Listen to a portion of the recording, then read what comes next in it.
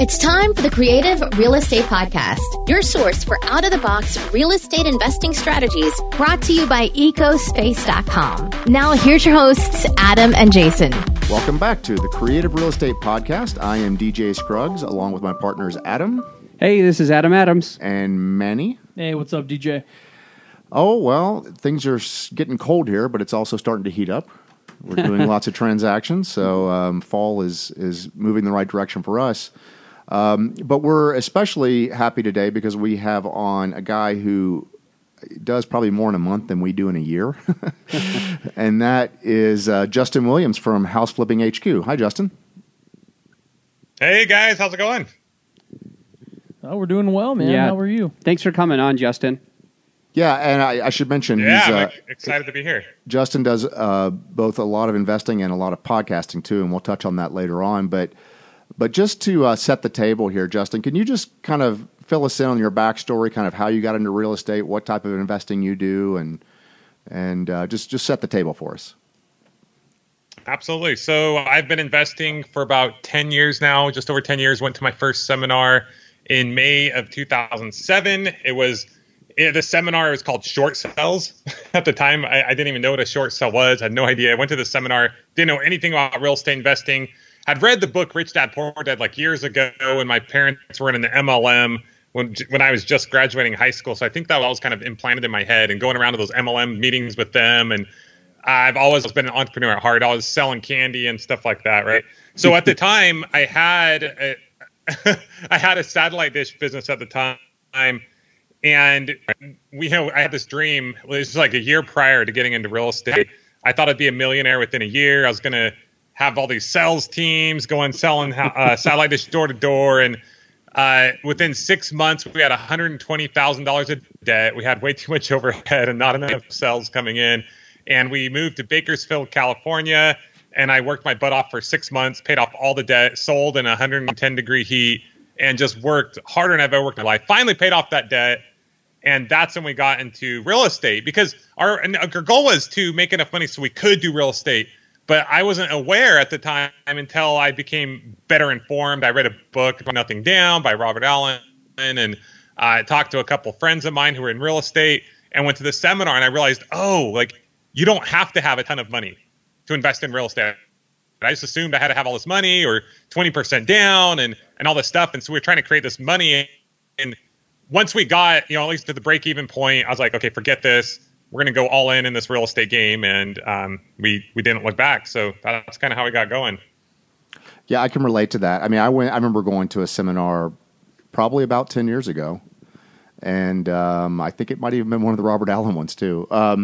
And thinking, nice. I can't do this because I need to put 20% down. And that was kind of that. And then it wasn't until 10 years later that I thought, well, maybe I should go to a meetup, which is what Adam does. Adam does a lot of meetups.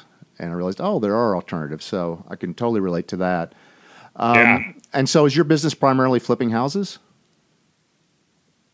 Currently, yes. When I started out, I was doing wholesale. I was doing short sells and wholesaling. I started out, during the top peak, when it was like just peaking and ready for the free fall, right? So a lot of people, when I started, like, oh, you poor thing, how did you survive? And the truth is, I was wholesaling during the time, so I was fine. I never didn't lose a dime. But, fortunate, I guess.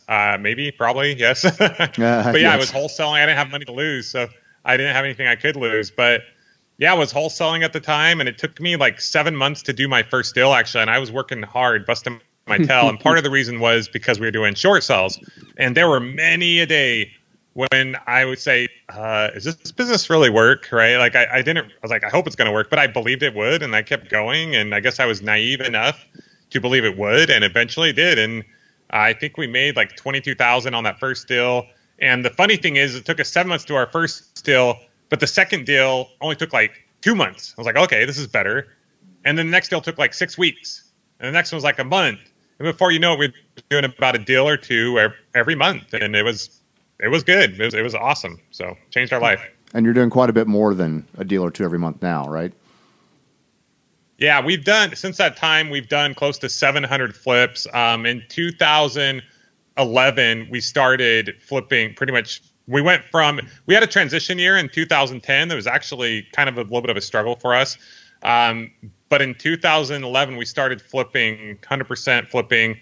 We did 60 flips in 2010, which was more than we had done the previous 3.5 years combined. Wow. And then the following year, we did 120 flips, and the year after, and we did for our first 7-figure income. It was crazy because in 2010, like I said, we had a bit of a struggle, and we only did a couple deals because the market was changing, our niche was changing, we had moved. It was like this perfect storm of horribleness.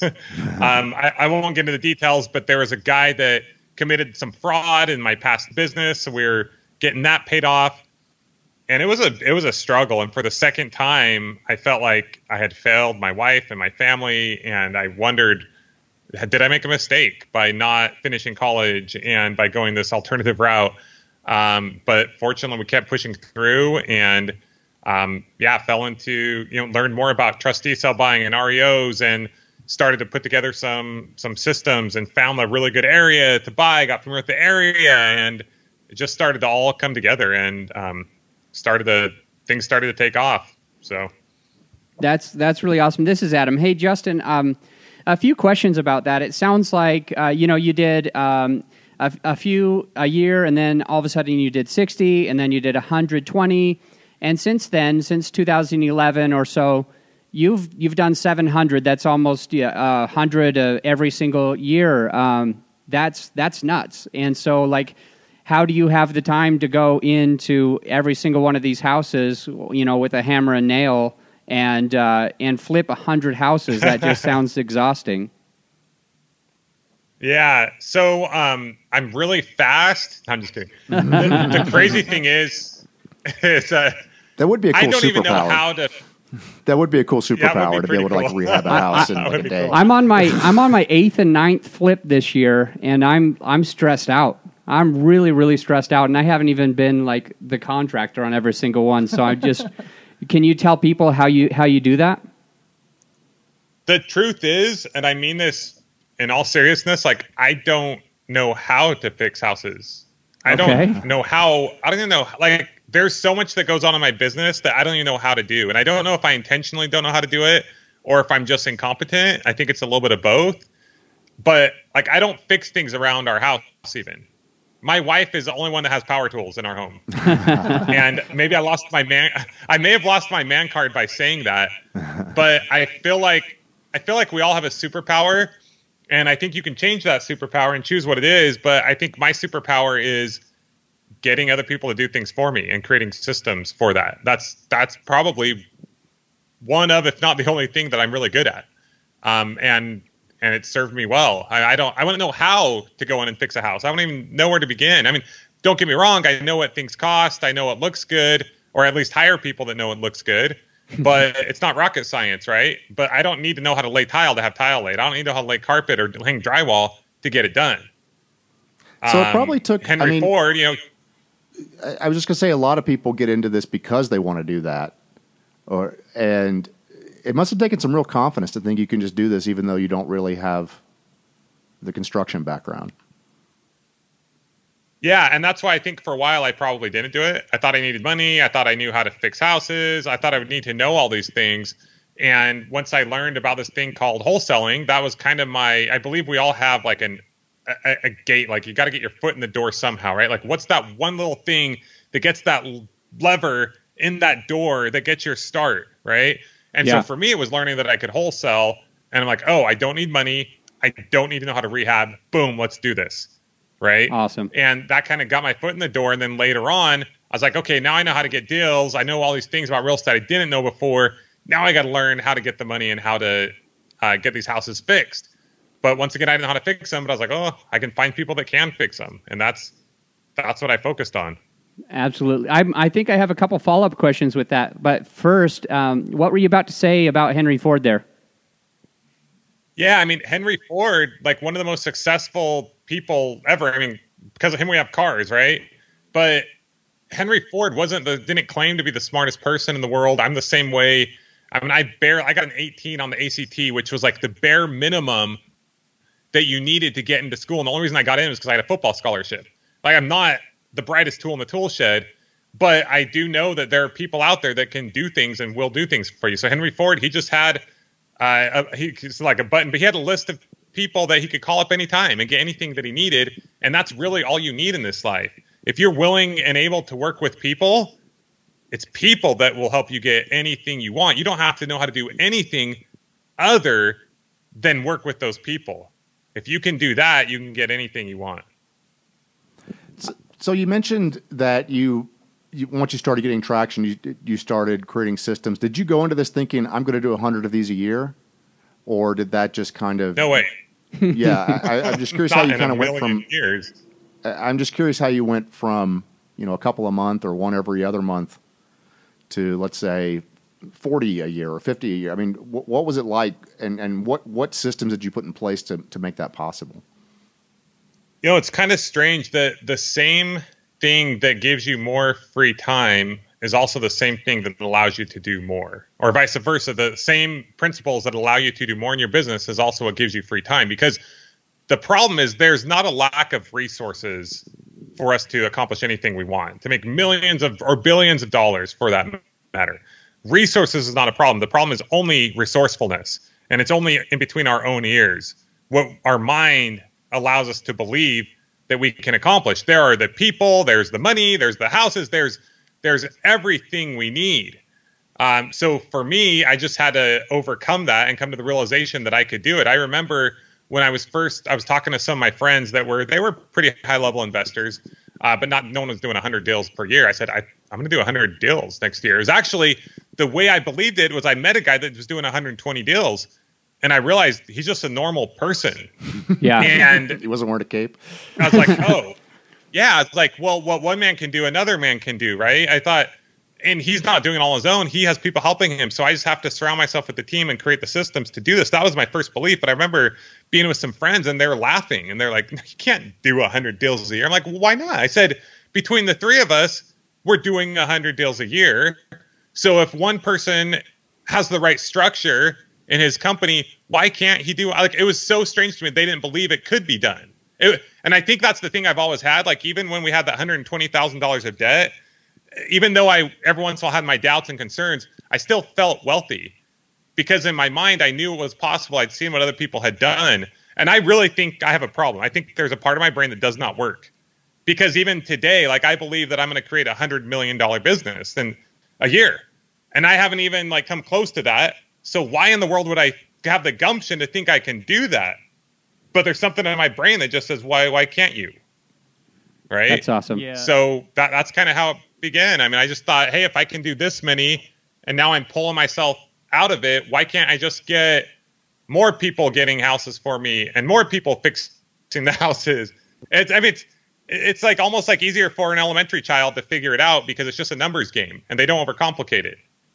You just have to get people to do more of what is going on, and you got to get out of the way because you only have so many hours in a day, and you got to sleep and eat and do other things, right? So when you're the bottleneck, you are limited to what you can do. Once you are no longer the bottleneck, then what you can do becomes exponential. Awesome. Hey, let's move on to another part two here. A couple quick questions that I notice what you're doing, and you and I think a lot alike, and I've been following your podcasts, and I know you have multiple podcasts. You and your wife have one. I'm trying to think of the name. It's like 7-figure. What was it called? 8-Minute Millionaire. 8-Minute Millionaire. 8-Minute Millionaire. Okay, yeah. And from listening to some of those episodes, you guys talk a lot about you have. I think you might have had a mentor, but the specific part that I do recall is that you're a part of a mastermind, and it's not a cheap mastermind. So let me ask you this: when you went and skyrocketed the way that you do business, when you got creative and said, "Hey, I don't have to be involved in every single thing. I can step back and be more successful." When you figured that out, was that because of your mastermind group, or was that because is it something else? So I have pretty much almost always been a part of the mastermind group. I went to that very first seminar. The guy, and back in the day, so this was a $15,000 program. Today it would be $25,000 or $35,000. He gets up there. He's like, "I've done this business. I'll teach you how. It's going to cost $15,000. It took me half of a second to say, okay, like you're going to teach me how to make hundreds of thousands of dollars and it's going to cost me 15 grand. Okay, I'll do that. I didn't even have the money, but I knew I'd figure out how to get there. I had a credit card and I was like, hey, let's do this. Right. So that to me was a no-brainer. Even though I realized later on, after a few months, that the guy hadn't even done the business for 6 years. He was kind of lying out of his teeth. We won a car that we did not get. I still had no regrets from paying him that money and joining that group because I met a couple people that helped my journey and they were there for me. I could reach out to anytime I wanted. And that made it all worth it. Shortly after that, I joined another mastermind group, which is a well-known group, which isn't the best out there. But I still learned enough to make it totally worth it. After that, I was kind of like, okay. But at that time, I didn't even know there was such a thing as a real estate investment club. This was like a couple of years into the business. I'd probably spent like 40 grand in education. Fortunately, we'd done some deals. We made some money. So it was like, okay, that's cool. I was making more money than you can make from getting a college degree. I'm okay. I'm willing to pay for it, right? But then I found out about this thing called real estate investment clubs, started to go in these clubs, and that was cool for a while. And I learned a lot of cool things there, but I shortly kind of outgrew those and realized, a lot of people here are saying you can't buy houses and they're new, and it just wasn't my cup of tea anymore, right? And then I was a part of like a local mastermind, which was good, but it's just hard. Like when people don't pay, they don't pay attention. So that's true. It was kind of this weird. Yeah, it was this weird thing where people would show up and sometimes they wouldn't show up and sometimes they were tight-lipped. So I actually, I was not a part of like a high-level mastermind when I got going on all these deals, but doing all those deals helped me qualify for a high-level mastermind group, which I was kind of against for a while because I had heard about all these different companies that were charging 25, 35 grand for these groups that would then go send you to like a call center. You know, can I say it? Like even though we all love the book Rich Dad Poor Dad, some of the programs that are out there aren't that great. They're associated with that company. And then you've got all these other people. They'll send out a postcard of a celebrity. You show up. They're not there, of course. And they pitch you on this high-level program. And then they send you to a call center learning from a college kid, right? So I had this bad taste in my mouth for these groups. I knew a lot of people that got ripped off way worse than I did. And unfortunately, unlike me, they did not do anything with it. And they didn't make their money back. And it was sad to see. That's the big part about it. Some of these, I'm sorry to cut you off. That's a giant part is that if you're like you are, you're motivated, you have this part of your brain that just says that there's no end to your potential. There's some people that say, I'm going to be successful because I spent $30 or $40 or $50,000 on an education. So because I spent this, I'm going to be successful. And then it's like, wait, but I still have to do work. I still have to figure stuff out. Yes. If you're going to spend that money, I'm not advocating for anybody's program, but if you're going to spend money on somebody's program, you got to do it. You got to dig in, and you have to take a little bit of accountability, and vice versa. Like sometimes people can be successful even without taking the education, even by just learning and making mistake after mistake after mistake, and then they can get to where they want. So at any rate, we do want to keep this a little bit short. We're coming close to the time. This, obviously, you've done a lot of creative things. You're thinking outside the box. You're making things happen the way that not everybody will. Everybody can, but you're doing it a way that not everybody will, and that's amazing. And that's one of the big reasons why we had you on. I want to transition to this part of the podcast where we just kind of, we've done lease options, we've done subject twos. I've helped dozens of homeowners get out of a foreclosure situation by helping them do something called a loan modification. And I love being able to think outside the box, syndicating apartments because you can't buy it on your own. As you come through this business and you've done 700 plus flips, what is one thing that kind of sticks out to you where you kind of had to think outside the box to get something done, where you had to get a little bit creative to solve a situation? So, I mean, for me personally, I don't get super into the details of the deal per deal, right? Everything I do, it has to be, hey, we can do this one thing and it's going to help us do X amount of extra deals per year, right? So a couple of years ago, there was a time where margins were getting kind of tight. And I just talked to my team and I said, hey, look, here's the deal. When we're making these offers to these sellers, we've got to get a little creative at times if we need to. So we'd always go in with a cash offer. And then if there was a time where either their mortgage was too much or they just wanted a little bit more, but we were close, we would bring up the option. I just said, we kept it super simple. I said, bring up the option of either letting them be the lender and do a seller carry, or we could do a subject to. I said, and basically I ran the numbers with my team. I said, if they're willing to carry the note for us or do a subject to, it'll save us X amount, which means we can push our margins this much more. And that year, I think it helped us buy an extra 10 houses, which was cool. And it helped the sellers make more money, and it was a win-win for everybody. Yeah, this is a podcast, so you can't really see what's going on, but all three of us are shaking our heads. Yes, like this is exactly what we're looking for. So with that said, you've been able to say, hey, like, I want to help this person, I want to give them something, but obviously we have to make our margins. So let's let them be the hard money lender. And if they say no, let's let their mortgage be the hard money lender, because Absolutely. It's only 5% instead of 12 or whatever your rates are. Yep. But that's fantastic. I love the way that you've done that. And I guess the question that the audience probably wants to know is, because you did this, like, how many subject twos or seller carry fix and flips have you done? Like, because you did that, have you been able to make more money because you got creative?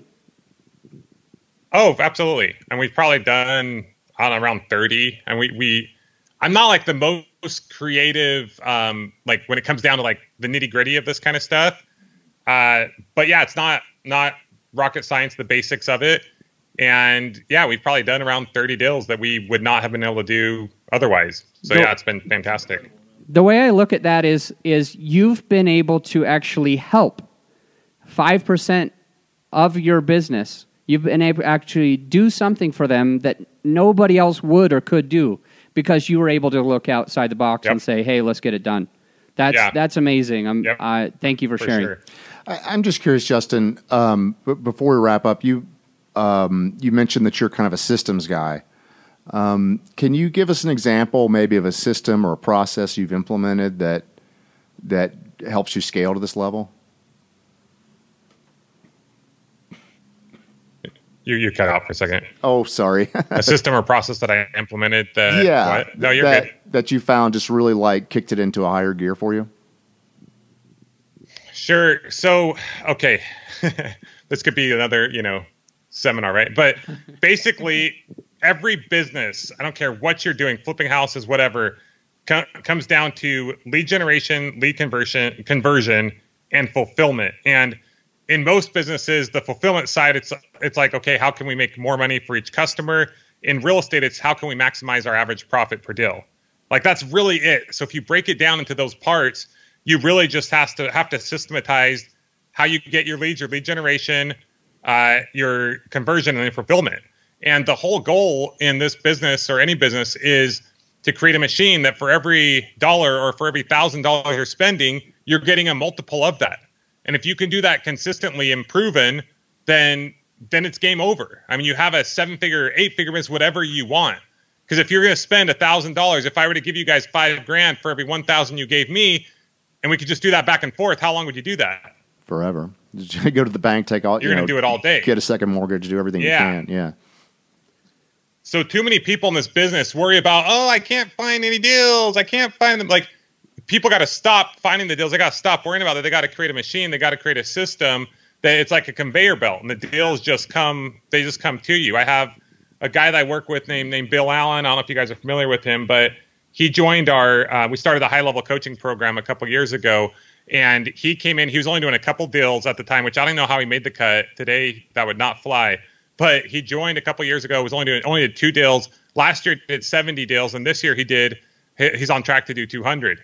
And most of those are wholesale deals and whatnot. They're not like huge margins, but he's doing well. He's able to quit his job, take care of his family. It's been pretty amazing. But he talks about how he went from out there trying to find a deal as if he's like pushing over rocks and going through the forest trying to find these deals. And instead he created these systems. It was like a conveyor belt that he could just pick off what he wanted, flip what he wanted, wholesale what he wanted, keep rentals what he wanted. And that's how people have got to do it. They've got to look at it differently. They've got to have Stephen R. Covey talks about having a what did he thought mindset shift. I forget the way he described it, but basically they got to have a shift in their thinking to think of this business as lead generation and lead conversion. Not I can't find any deals. Like, got to get that out of your mind because deals are everywhere. My other coaching partner, Andy McFarland, is currently doing 25 to 30 wholesale deals a month. People that we coach in our high-level program, most of them are doing anywhere from 50 to 100 plus deals per month. Deals are everywhere. You've just got to put those processes in place. It's all about lead generation, lead conversion, and fulfillment. I mean, I could dive into each one of these for literally several hours. Right. Well, what I think is interesting there is you didn't say anything about construction or, getting the best price on granite countertops, something that's top of mind for me right now. It's it really is. I'll give you one little fun tip though, if you want. I mean, go ahead, finish what you're saying. I was going to say it really is a sales and marketing business. That's all it is. You focus your energy. So something I did several years ago when I was flipping 60 houses, I got really annoyed with having several contractors bid, and then it's like, these guys, you got to bid all the contractors, and then they come back, and then you have one, and you want to keep working with them, and price creep happens. I'm like, what the heck? So we were taking all this time and effort, and eventually, at the end of the day, we were ending up with, I looked at numbers, I'm like, we're ending up about the same place, but it's just taking us forever to get there. So I started running these numbers, and I was looking at what we're paying everyone for paint for all these different projects and stuff, and I was like, and this was back in the day, so prices have gone up, but it was about $1 per foot for square paint for paint per square foot for paint. So if the house was like 2,000 square, if the house was like 2,000 square feet, we were paying like $2,000 for paint. And I was like, that's interesting, right? So I started to see these patterns across the board with everything. So what I did is I came up with this price list, and we used that. I presented to my contractors, said, this is what we're paying you on every house. You no longer have to bid the house. They would still bid it just to make sure we were in alignment. But it was so cool because my assistant, Vanessa, that knows even less than I did about construction or fixing houses, was easily able to look at the house, look at their bid, make sure it matched up what we needed. It matched up our numbers. We didn't have to get multiple bids. They got plenty of work, so they were happy. They didn't have to go bid multiple projects. They knew they were going to get the house. We knew where they were going to come in at. We were all on the same page, and that one thing has been huge. I could name 10 other things just about project management, but yeah, that's terrific. Yeah. Thanks a lot for sharing that, Justin. So we're running out of time here, but I just want to make sure that our audience knows where can they find you online?